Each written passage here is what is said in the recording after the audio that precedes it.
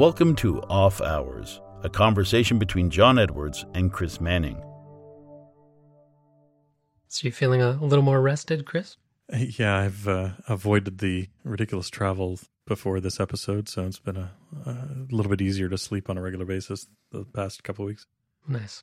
This is our very first episode with a sponsor. Yeah, we're fortunate that the Santa Fe Symposium has decided to sponsor this episode of Off Hours. I'm going to talk a little bit more about that in the middle of the show, but we're happy to have our first sponsor joining us here.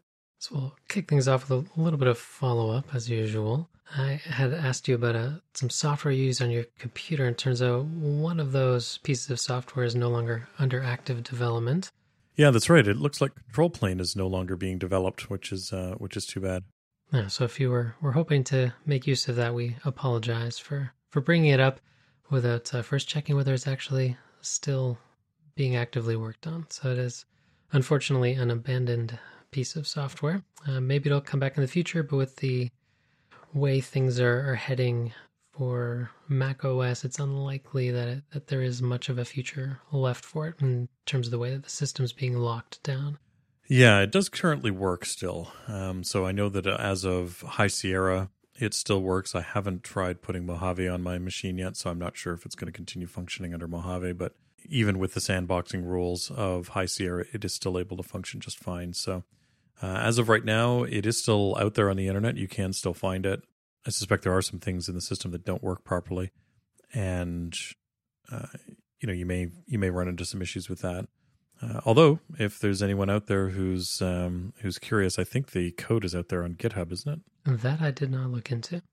Okay, I think it's possible the code is out there in the world, and if you were interested in forking it, you wanted a project to work on in your off hours, then that might be something for you to try. But unfortunately, it is not under active development.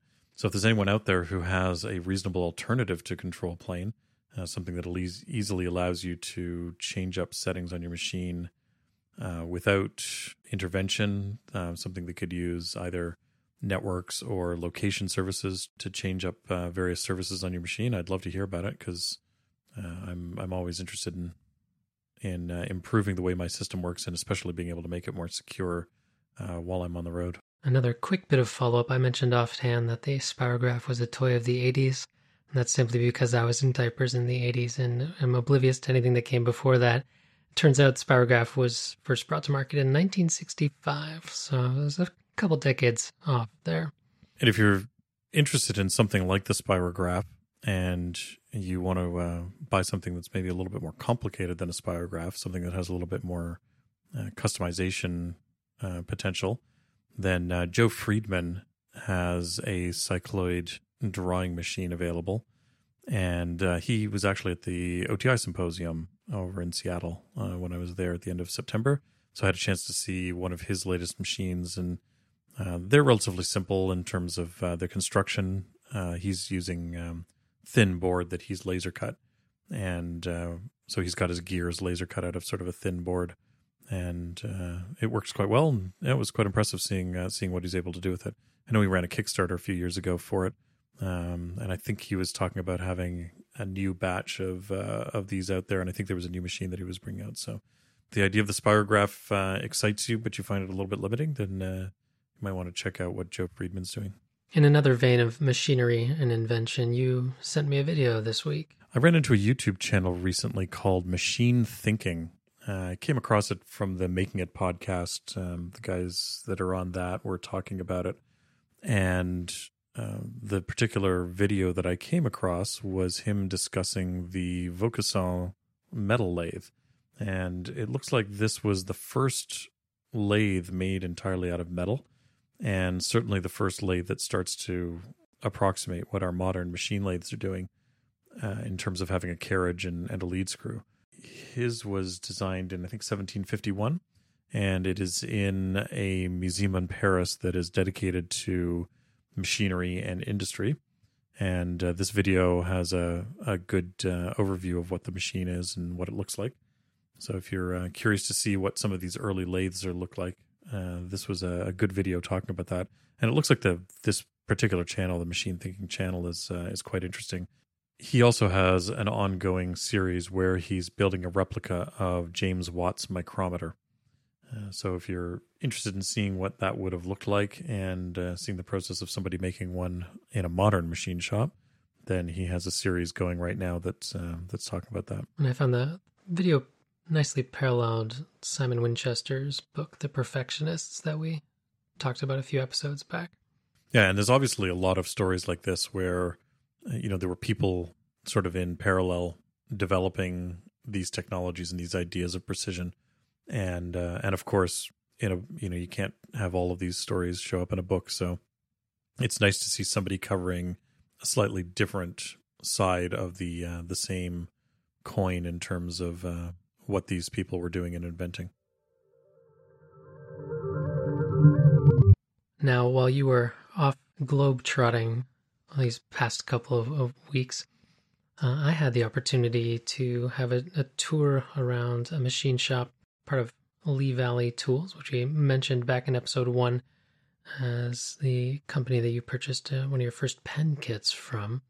And I got an interesting tour behind the scenes of how things actually operate there as part of Veritas, which is the manufacturing division or arm of the company that was founded by Leonard Lee. Yeah, I'm a little jealous of this tour that you're able to get on. I haven't been able, despite being a dedicated and loyal customer of Veritas and Lee Valley over the years, and having lived very close by to their facilities, I have never had a chance to get a tour of their manufacturing. And the other one that I want to get a tour of is their tool collection. They've got an amazing antique tool collection there. But I'm curious to hear a little bit about their manufacturing, because I've spoken to a few people who've worked there and a few people who visited. So I'm curious to hear what you have to say about it and what the tour was like. It was quite the operation, and nice to know that something like that exists so locally right here in the capital. I guess it'd be suitable to give a little bit of background on the company. It was founded by Leonard Lee in his mid-30s. He was previously working for government, and he decided to branch out on his own. He started selling essentially kits to make a wood-burning stove. So all these cast iron parts that he would offer by mail order, and then just branched out from there, offering more and more tools and interesting little knickknacks, and then eventually started making tools himself. So Veritas is the manufacturing division, and that's the Latin word for truth.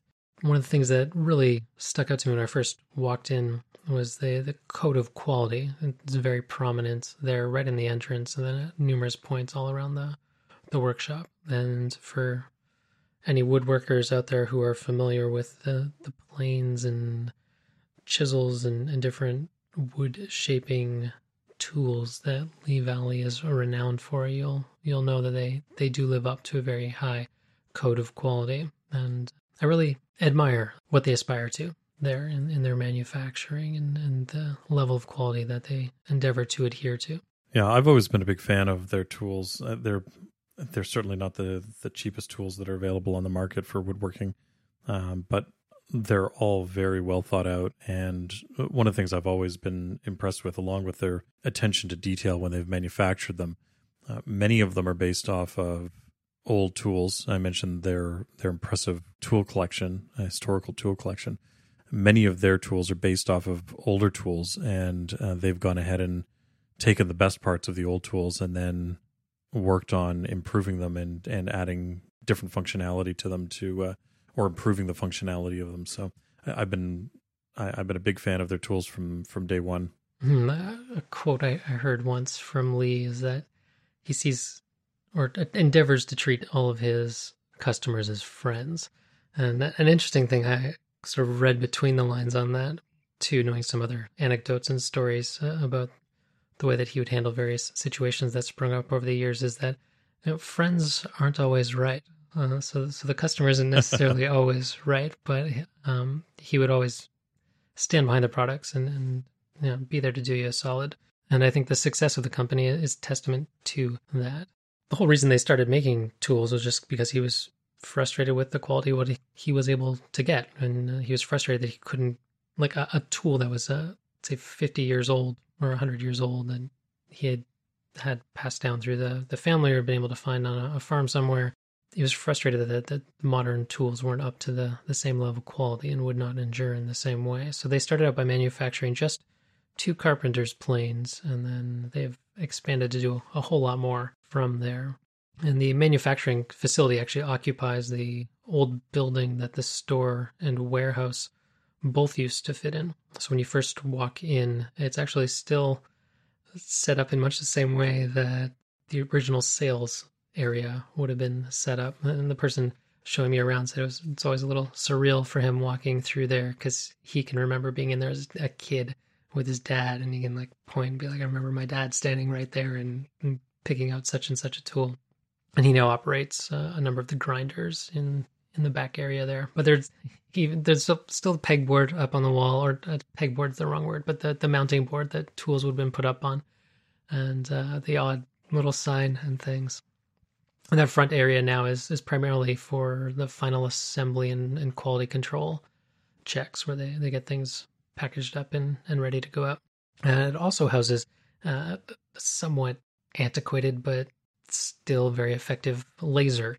So it turns out all of the engraving on their chisels are all done by a giant Beamer FXL 22, which still does the job just fine. And I was impressed to learn that their markings are all done on a laser, because they've been doing it for so long that way, but also because some of these engravings and markings are very deep. If you're using a laser for engraving, all you need to do is just keep going at it for a little while, and it'll eventually, cut deeper. So it's just a question of how long you're willing to spend on it. I know that was one of the complaints that they had at the assaying office in London. Often they offer different depths of engraving when they're doing the laser hall marking. They were complaining a little bit about the length of time it takes to engrave some of these deeper stamps. So yeah, as long as you're willing to spend the time, it's the laser will engrave deep enough for you. Also in the front area there, as I mentioned, there's a quality control space, and of course Mitutoyo was well represented there, a brand we both would highly recommend for their measuring tools. There are a number of QC areas sprinkled throughout the building, and one of them had what is absolutely one of the largest precision calipers I've ever seen from Mitutoyo. This thing I would think you could measure the axle on a train with it if you wanted to. Now, was this a vernier caliper, or was this Yes. a micrometer? Most of the Mitutoyo ones I saw around were all the verniers. An interesting piece of equipment from Mitutoyo I had never seen before was the surf test, which does surface finish analysis. It can measure 19 different surface roughness parameters. So that was in that final QC stage, and then they'll check the surface roughness on the various sharp edges that they are shipping out. Yeah, that's a level of sort of QC work I've never bothered doing, because for me, I can look at a piece and I know whether it's polished or not, right? Because I tend to be going to a higher level of polish than what they're looking for. But I'm also doing those polishes by hand. And when you're machining a surface finish and you're trying to get to, not only the surface finish that you want, but also the actual dimension that you want, you're trying to hit your tolerances, then these surface finish testers are kind of important, because it will tell you whether you've actually reached the surface finish that you need. And in the case of a woodworking tool, that's going to have a huge impact on how smooth it runs across the wood, and also what kind of marks it's going to leave on the wood as well, because you don't want the base of your plane to be rough and leaving a mark on wood when you're running it across there. There were, of course, a number of surface plates littered throughout the building as well for various measurement checks. And an interesting tidbit that I was previously unaware of, as I've never needed to work with anything heavy enough to warrant it, is that beyond chipping, a secondary function of the chamfered edge on a surface plate is to rest a particularly heavy object against that chamfer, and then to tilt them gently onto the surface to avoid damaging the surface plate when setting something particularly heavy down onto it. It's important when you're putting things on surface plates that you're careful about how they go on. First off, the cleaning them is extremely important because you have to keep everything super clean. So you'll often see people when they're using surface plates properly that they're always wiping the surface plate and wiping the bottom of whatever it is that they're putting on it. And then you'll also see that they're gently sort of rolling it on to the surface plate. They're not trying to put it down flat, and that's important when you're putting things onto a surface plate. You want to make sure that it's actually on there properly and that nothing's trapped under it. And especially when you're putting something particularly heavy on there, you have to be careful. And then, of course, they also had a number of CMMs, which are coordinate measuring machines that'll take a number of measurements on a finished product or something that's in the process of being finished, just to make sure that everything is falling within the parameters that they have set out. And that would be another reason, too, that they have a product like the surf test, is because while you or I could visually inspect something for a one-off piece, when you're mass producing something, you want to ensure a certain level of consistency.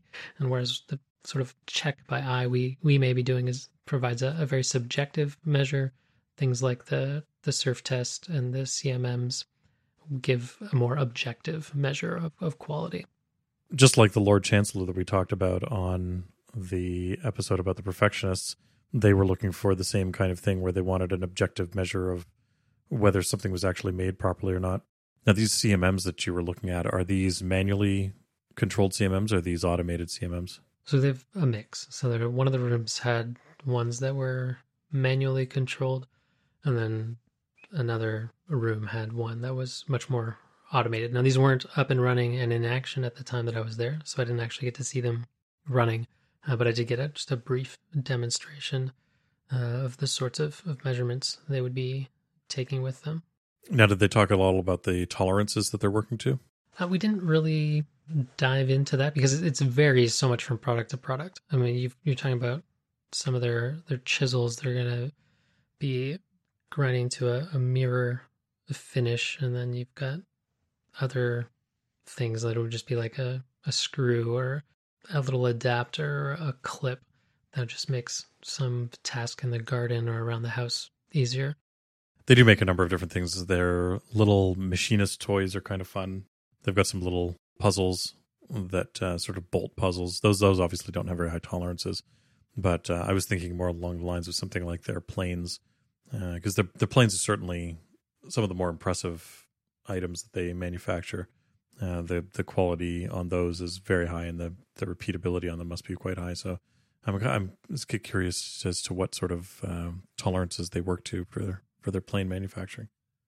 Yeah, I don't have any hard numbers, but I do know that so they don't do any of the hardening or tempering on site. That's all shipped out and done in the US and then comes back to them. And so when that process is done, you more often than not going to have a little bit of warpage that occurs in the metal because it's a lot of stress and change that's happening very rapidly. So very rarely does the metal stay perfectly flat and true. So then it'll go to the grinders, and then they'll have a certain amount of tolerance that they have to play within to eliminate that arcing that may have occurred or deformation in the metal. And if they're not able to eliminate it, then those pieces are scrapped. Or scrapped is the wrong word, because they tend to find a use for everything. Every little offcut and thing that doesn't quite work out gets repurposed into a brand new tool. And then, I mean, they have little tiny planes that are about the size of your finger. So like nothing goes to waste. They make use of all the materials. I'm actually a bit frustrated with how efficient they have become, because back in the day when I was living nearby, they used to sell their offcuts from their manufacturing. So they used to sell brass and steel offcuts, usually either round bar or hexagonal bar. And most of the pieces were sort of 12 to 16 inches long. And they were selling them for less than scrap price. Beautiful material that they were using in their manufacturing. Some of it was stainless steel, some of it was 12L14, a lot of really nice brass. And I used to buy, chunks of it when I went in there because they had them at all different sizes, all different diameters. And it was a great way of getting sort of inexpensive small pieces for being able to do things. So I was using them a lot for making fixtures and mandrels and things like that. And then I went in there one day and I was looking around for the pile of offcuts, and I was told that now they had figured out how to actually use those short lengths, those sort of 12-inch lengths that they were selling off in the store, and they had figured out how to use even more of it. And I guess they had upgraded to some newer machines that could actually grip smaller pieces of material. So I was a little frustrated when they became that efficient, because I lost my source of inexpensive offcuts when that happened. Yeah, they had a number of Swiss-style lathes, they're CNC lathes, just whirring away there, spitting out tiny little pieces from offcuts. So nothing goes to waste. There's a bygone era. It was really neat to see some of the chisels and the process that goes through, because I've never really thought of what goes into making a chisel, but they start from round bar. So it'll be turned on a lathe, then jump over to a mill or a 5-axis CNC to take more shape. Then it goes off for hardening and tempering, and then it comes back and it gets ground, and then they have a whole series of lapping machines, very similar to the sorts of machines that I've seen in Swiss factories for lapping of jewels and crystals and things like that. And they're in the process of updating those, or more or less hacking them to make them easier to use, because they have a series that are old school. They'll actually put weights down on top of the blades that are being lapped, and they have one other one that they've rigged up to function pneumatically. And to the best of my knowledge, the particular laps that they are using were being manufactured just one province over in Quebec, but the company that was making them is no longer in business. So they are now sort of taking where that company left things and then improving on it. Another thing I thought was clever about the way that they handle their stock metal is that it was all centralized within the workshop. So everything is built out around that. So it was never too far of a walk to go and get more material to be able to feed into the machines to keep them whirring away and producing parts. Yeah, that's something I've seen a few factory tours so far. If you follow John Saunders on YouTube, he runs a YouTube channel called NYC CNC. He's someone I've followed for a number of years now. He actually started out running a little tag mill in his apartment in his bedroom in New York City, and he's now running a job shop in Ohio. And he's actually got quite an impressive little shop, and his YouTube channel is excellent as a destination if you're looking to learn how to machine, particularly CNC machining. And in his travels, he does a lot of tours of facilities and to sort of film them and see what other people are doing. And he's done a couple of great tours of factories, including a few sort of local to him. There was one, I'll have to see if I can find exactly which one it was that I'm thinking of. Can't remember the company name now, but they had built their custom building recently to move all their manufacturing into, and they were very intentional about how they laid out the factory. And one of the things that was important for them was the flow of material, where it got dropped off at the bay doors from their suppliers, and then how it moved through machining into the sort of the final QC and packaging area. If I remember correctly, they were manufacturing vices for CNC machines, and you're starting from raw castings that are quite large and might weigh 100+ pounds. So you don't want that material to need to travel very far from where it gets delivered into the factory. You want the first sort of area that it comes across to be sort of the first level of machining that it works on. So, and they had mentioned that the improvement of layout, the way they had changed the layout and the flow of manufacturing in their facility had a huge impact on how quickly they could manufacture things. I think they were also coming from a couple of different buildings and consolidating into one. So they used to store material in one building and then bring it to another building for the initial machining, and then go off to another building, and it was a nightmare. So that can have a huge impact on how efficiently you're manufacturing goes. Mm-hmm. Yeah, ideally, you want to be able to move things through as quickly and as efficiently as possible. And another thing that needs to be taken into consideration is being able to find things when you need them. So another aspect of their setup that I found interesting is that they have an automated storage and retrieval system for all of their CNC bits and other tools and things that they need to be able to locate quickly, and that are also somewhat valuable. So you don't want someone walking out the door with one. So they have this system known as the Auto Crib from DGI Supply, which is a subsidiary of Dual. It's basically an industrial vending machine. You go up to it and you scan your card or punch in an ID. You tell it what part you want. You pull it out. You weigh it to verify for the machine that you've taken the correct thing, and so that it knows how much it should weigh when you go to put it back.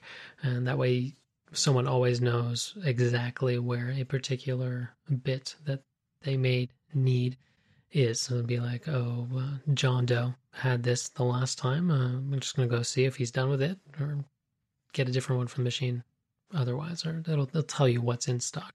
It reminded me of a much larger system I saw at Rolex that's made by Remstar, and it's used for parts storage and retrieval. But the AutoCrib is definitely more vending machine size, whereas the one at Rolex is a multi-story unit where you as the user are only exposed to a very small fraction of the parts at a time. So it's kind of like walking up to a counter and a drawer will light up for the particular part that you've keyed in.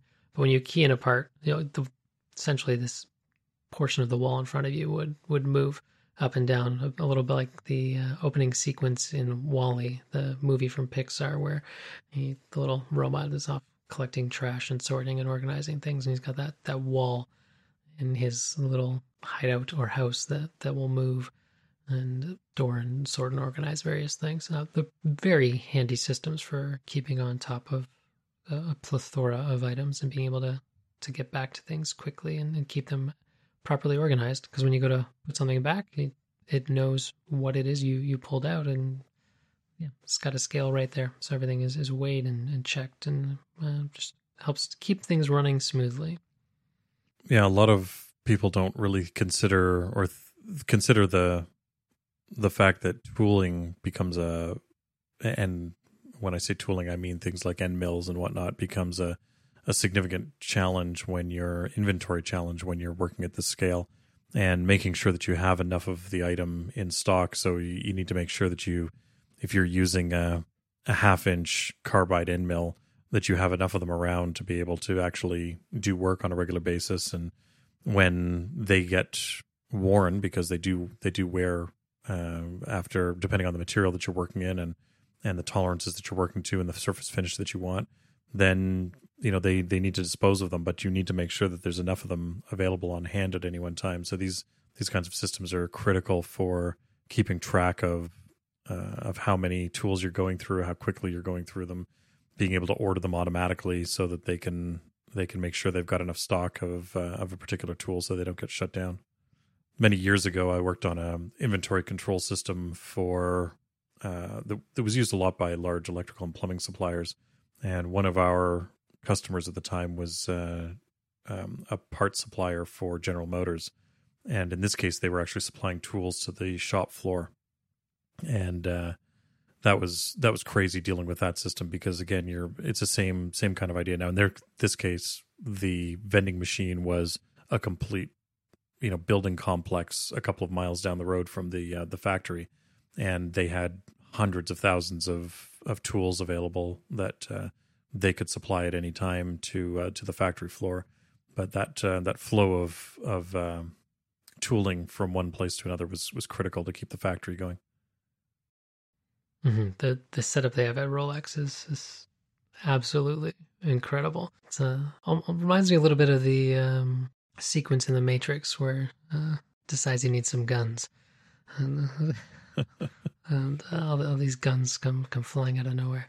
That apparently at the actual main factory where they do the assembly work at Rolex, if a watchmaker happens to need a part, they can key it in when they start running low, or if they need one in a jiffy, and the average turnaround time for a robot to deliver a part through the delivery system is under 8 minutes. Under 8 minutes? Mm-hmm. That's incredible. Yeah, well, when you think about the sheer number of things they're organizing, it is absolutely incredible. They must have hundreds of thousands of items in their SKUs. Like that must be that would be unbelievable to try and maintain. And thousands of people working. Like it's just unreal. The Santa Fe Symposium is held annually in Albuquerque, New Mexico. It's the premier collaborative forum for jewelers and professionals in jewelry-related fields. Bench jewelers, manufacturers, lapidarists, metallurgists, casters, educators, and many more take part in this multifaceted event. The symposium was founded as a non-commercial, not-for-profit gathering for professionals willing to freely share their research, challenges, solutions, and innovation. By attending, you will come away with practical know-how you can put to use in your own work. Each year, 24 papers are presented across an exemplary range of jewelry-making endeavors. Attendees receive a copy of the proceedings book, as well as a USB drive with the presentations.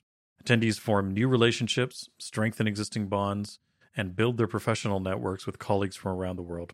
The Santa Fe Symposium offers incredible benefits that last throughout the year and into the future, and the benefits grow stronger each year you attend. Longtime listeners of the show will be familiar with some of the fascinating places I've visited over the past year, including tours of the Goldsmiths Company, Cookson's Gold, and Birmingham City University. Those visits are all thanks to the relationships I've built from attending the Santa Fe Symposium. The Santa Fe Symposium is one of the few must-attend events of the year for me, and I hope you join me in Albuquerque next year. The 2019 Santa Fe Symposium will be held May 19th to the 22nd. Visit santafesymposium.org today for more information on the lineup of speakers and how to attend. Along with information on the upcoming symposium, you can also find papers from previous years. While visiting Dr. Frank Cooper at Birmingham City University back in September, I was introduced to Dr. Anne-Marie Carey. Dr. Carey presented a paper to the symposium in 2013 on rediscovering the Cheapside Hoard. The Cheapside Hoard is the greatest cache of Elizabethan and Jacobean jewelry in the world. It was discovered by workers in 1912 who were demolishing a 17th century tenement building. The paper discusses how Anne-Marie and her colleagues used the latest digital technology, as well as their experience as bench jewelers, to analyze some of the pieces found in the hoard. 4 pieces are presented in detail in the paper, including an Elizabethan watch. You can find this paper and hundreds more at santafesymposium.org. Now, somewhat tangential to the jewelry trade was the tumbling machine that they had there for tumbling some larger aluminum parts. This absolutely the largest tumbler I have seen in my life. And it wasn't running when I was there, but I was told when it does run, you can feel it all within a good radius around the room where it operates. You can feel the floor rumbling. It's absolutely massive. It's made by a company named Walther Troell, and just huge. I mean, if you want to toss in a couple of parts from an airplane, you could probably have them come out nice and shiny. When I was at the Santa Fe Symposium 2 years ago, I went on a tour of the Rio Grande facility because they manufacture a lot of their own parts. And one of the places that I found impressive was their finishing area, because they have a huge selection of vibrating tumblers. Now, they're not this size. They're not the scale that Lee Valley's using, obviously, because the scale of their parts is very different. But it was the same kind of thing there. They were in production. They were actively manufacturing pieces, and it was impressive, the vibration coming out of that part of the facility. Mm-hmm. This is the only tumbler I've ever seen that I could climb up into and go for a swim in if I wanted to. Not that I'd want to. I can imagine at the scale that Lee Valley is producing pieces, hand finishing is just not an option. They need to have automated manufacturing like this, or automated finishing like this to some degree. There's plenty of hand checking along the way. And actually, hand finishing isn't completely out of the question. There was a gentleman who was chamfering the holes out of every piece that he was pulling out of one of the automated lathes as we were walking by. Haas was very well represented as far as their multi-axis CNC machines went. I would say that they were the dominant brand there in the back of the shop, where they have most of their multi-axis systems running, and along with some old Fanucs and a Matsura from Japan. Yeah, I've heard through a few people that I know locally that that they've been doubling down on the Haas equipment that they have, which I found interesting because a lot of the Haas equipment it's sort of entry level manufacturing. It's still really good equipment, but from a manufacturing point of view, it's a little bit entry level. And when you start looking at some of the like Matsura equipment and things like that, where they're designed to be loaded with pallets and left unattended for 72 hours, that kind of thing. Those kinds of machines now are starting to become more and more common in these kinds of manufacturing facilities. So I was a little surprised because I don't think Haas has that kind of pallet system where you can sort of load up 20 or 30 pallets or whatever, and then let it run for a couple of days at a time. Run a factory in the dark. Yeah, exactly. Because that of course is one of the key things. You want your spindle staying running as long as possible. So if you can have the changeover time between pallets to be as short as possible because the machine is handling it, and then the operator can take that pallet off and take the parts off at sort of at their leisure, then your spindle can continue running as long as possible, or as large a time as possible during the day. So yeah, it was interesting when I heard that they were buying more and more Haas equipment for their shop. I can understand why, given the scale that they are working at, because they're using a lot of the machines for multiple different purposes. So they don't have necessarily a dedicated purpose for a given machine in terms of the particular tool that it'll be churning out. It'll be, 3 weeks churning out this part, 3 weeks churning out that part, a week churning out this part, and so on. So they're not producing at the sort of scale that you would see for tools and whatnot coming out of, say, China or Japan or the Taiwanese market. And one of the advantages of these unattended machines, though, is that the pallets don't need to be the same job. So they'll often have a 500 tool changer on the back of it for tool, so when a tool wears, there are 10 copies of that tool in the tool library. And then each pallet can actually be a completely different job. They don't need to be the same thing. So you could actually run 3 different planes and, some gardening tool all on different pallets in the same batch, and the system can handle that. So, there are a lot of those manufacturing facilities or manufacturing centers now are designed to be able to handle that change up of tooling. So, the change of tooling is not as big of an issue. But I never really thought about having it switch up programs partway through as well. But that's absolutely feasible. It's just shuffling bits. Well, on sort of the opposite end of the automated spectrum, an interesting, very small tool that I could have just walked right by, something called a Tapmatic. Yeah. Which mounts in a drill press. I had never seen this before, so this is something you're familiar with? Oh yeah, the Tapmatic is great. I've thought about getting one for my shop, and in fact, they've got, I think the modern Tapmatic, they also have tapping arms, which are, if you think about the articulated arms that you would have a lamp on, for instance, how you can pull it and put it in different positions, and they have a product that has a powered tapping head that goes onto an arm. And so you can sit there and put your workpiece down on a table, and you basically just use this tapping machine to go into each of the holes that you need to. But the nice thing about these Tapmatic units is that they've got a clutch system inside of them, so that when the tap hits the bottom of the hole, it automatically reverses the direction of rotation. So you're not going to snap your tap, and it will go in automatically, and then it'll come back out automatically, which is great. It saves you a huge amount of time and saves you a lot of broken taps, particularly if you're tapping a large number of holes and pieces. And I know some of their some of their fixtures and whatnot that they sell have a huge number of holes in them. So if they had to manually tap those, then that would take forever.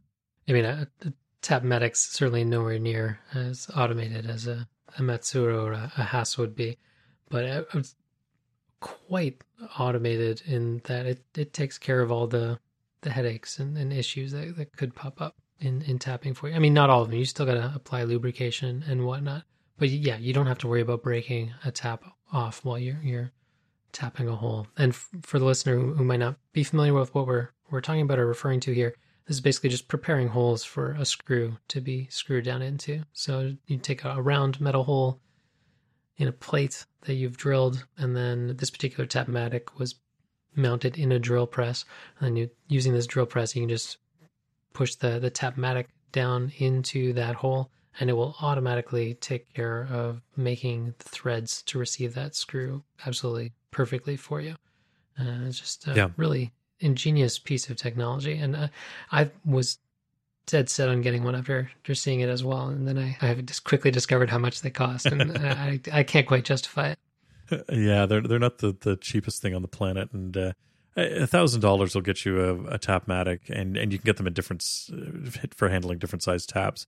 I've considered getting one because, again, for sort of $1,000, you can turn an inexpensive drill press into a very fine tapping machine. You know, again, that ability to adjust the clutch so that it's not going to snap the tap as it's working is so critical. There's nothing worse than snapping a tap in the middle of a part that you've already spent dozens of hours working on, because then you either have to scrap the part or you have to figure out how to dig that tap out of the part that you've just finished working on. So, anyways, yeah, this Tapmatics are beautiful. I've thought about adding one to my shop, but just like you, I haven't been able to justify buying a new one yet. Mm-hmm. Now, a very manual operation that they still do there, which freaked me out a little bit looking at it, is I mentioned Dual earlier as the manufacturer of the auto crib for the vending of various parts. They had this ancient bandsaw made by Dual for cutting through metal, and attached on the side of this bandsaw was an equally ancient machine for welding the bandsaw blades together to be put into the machine. Because chewing through metal, you're going to chew through blades far quicker than you're going through wood and whatnot. And I would think it would be more economical just to have pre-made blades done up, but apparently not. So they have this little welder on the side there, and I'm not sure if it was an arc welder or what it is, because I didn't see it in action. They basically put the two ends of the blade in, pull a Frankenstein lever, and it welds it together. And yep, that's exactly what it is. It's just a little induction welder, and it welds the two parts of the blade together. I mean, this thing was a beast. I'm not sure I'd want to be around when it's in action. Just knowing, I've seen a few bandsaw blades go in my day, just working with wood, and I would not want to be around when one goes working on metal. That's actually a very common thing to have on bandsaws, and you can go into Busy Bee Tools or somewhere like that, and actually, or go to King Canada or whatever equivalent, and you can find high-end bandsaws that have welders built into them even today. So that's actually quite common, and it's they're used all the time. So yeah, I wouldn't worry about the quality of those blades after they've been welded together, because they're actually quite strong. Perhaps it's just the ancient appearance of this particular one that was throwing me.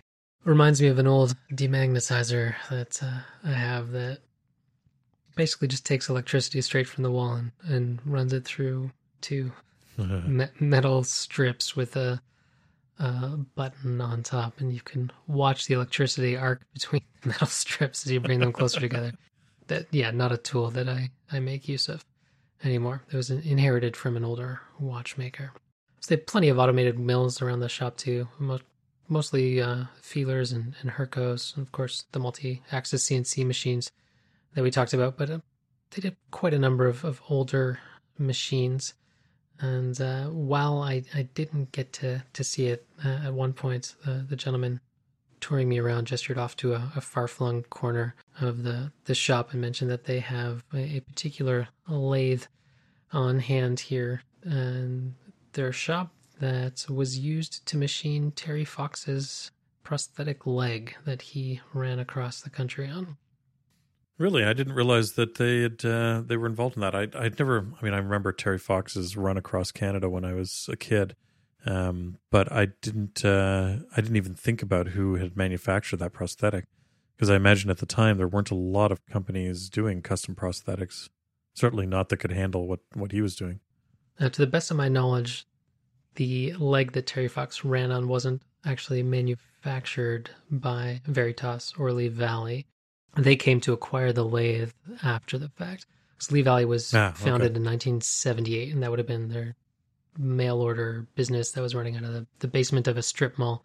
And I don't think they were into manufacturing at that point. And Terry Fox ran across the country just 2 years later.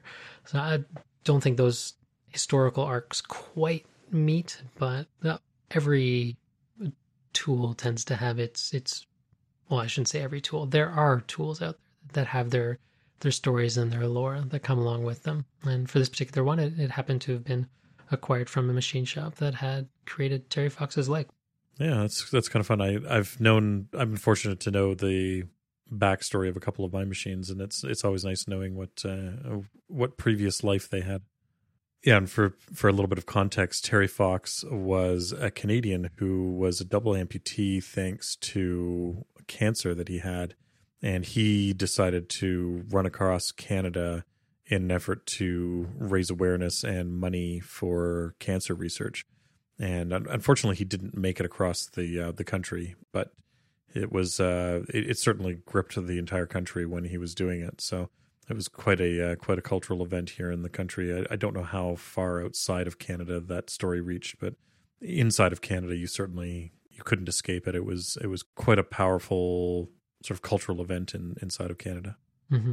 Now, going back to the lathe setups that they have, you said that they have a number of Swiss lathes for doing small parts. I assume that they have sort of more generic lathes, like larger ones doing, presumably Haas lathes doing sort of the larger parts that they have as well. I don't know that I saw any Haas lathes per se. I can't remember the make of the lathes that I came across. Although in mentioning what you have, it brings up another neat thing that I saw there. They have a number of grinders made by a German firm named Gokel, and the way that the parts are mounted in their fixtures on these grinders is that the bed is basically a giant electromagnet, and if you align the particular metal alloys on the fixtures that the bottom of them are laced with, line those up with the lines on the bed and flip a switch, all of a sudden the fixtures are all locked in place. So it makes it very easy to quickly secure a large number of items in place to do a grinding pass and work on the pieces in that way. I think they grind as many as a couple hundred chisels at a time on these machines. It's impressive. Yeah, using magnetic chucks like that is very common in grinding operations because the forces that are involved are significantly lower than in turning or in milling. Although occasionally you do see people using magnetic chucks in milling. That always terrifies me when I see that. And I've seen people using magnetic chucks on lathes, which also terrifies me. Yeah, I'm not sure that I'd ever want to hold a workpiece on a magnetic chuck in a lathe, but there certainly are chucks out there designed for lathes that are magnetic chucks. But yeah, using a magnetic chuck in grinding is a very common operation. You can easily put a large number of parts down on magnetic chucks. They'll hold pieces in ways that you can't easily hold otherwise. One of the arts of doing sort of surface grinding or any kind of grinding is making sure that your pieces are blocked properly so that they don't go flying when the grinding head comes in contact with the piece. Yeah, not something I'd ever come across in the much smaller manufacturing processes I'm more accustomed to. Especially considering you want to avoid making your watch parts magnetic at all costs. So it wouldn't be the kind of thing you'd want in and around a watch. Mm-hmm. So we've talked quite a bit about industrial CNC machines this episode, and you recently gave a presentation with friend of the show, Rich Lowen, on making your own CNC machine. Do you care to share a little bit about how that went? It was a good talk that we had at Maker North a few weeks ago. Rich and I spent probably a bit too long talking. We were there for probably 2.5 hours, and we had maybe a dozen people show up to discuss the ins and outs of building your own custom CNC machines and answer people's questions about how you can build your own custom machines to do the specific type of work that you're looking for. Well, it sounds like the talk was well received, so I'm sure it's something you guys will more than likely be doing again in the future. And to the best of my knowledge, you recorded that as well, so be sure to link to it once it's released on the YouTubes. We did record it. We filmed ourselves doing that. I don't know how the audio quality was. We were, I think that may be a little suspect, but we did record the talk. And as I said, the talk was about 2 hours long. So hopefully Rich can turn it into something that's a little bit more compelling than the original. We've also been asked to come back in the new year to Maker North to give the talk again. So we'll make sure that everybody knows about that, both when the video becomes available as well as when we do that talk again. Our thanks to the Santa Fe Symposium for sponsoring this episode of Off Hours. Please visit santafesymposium.org for more information. Thanks for listening to Off Hours. You can find detailed show notes at offhours.show. If you'd like to keep up to date with the show, follow us on Twitter @offhours. John can be found on Twitter @UnderTheLoop, and Chris can be found on Twitter and Instagram @silver_hand.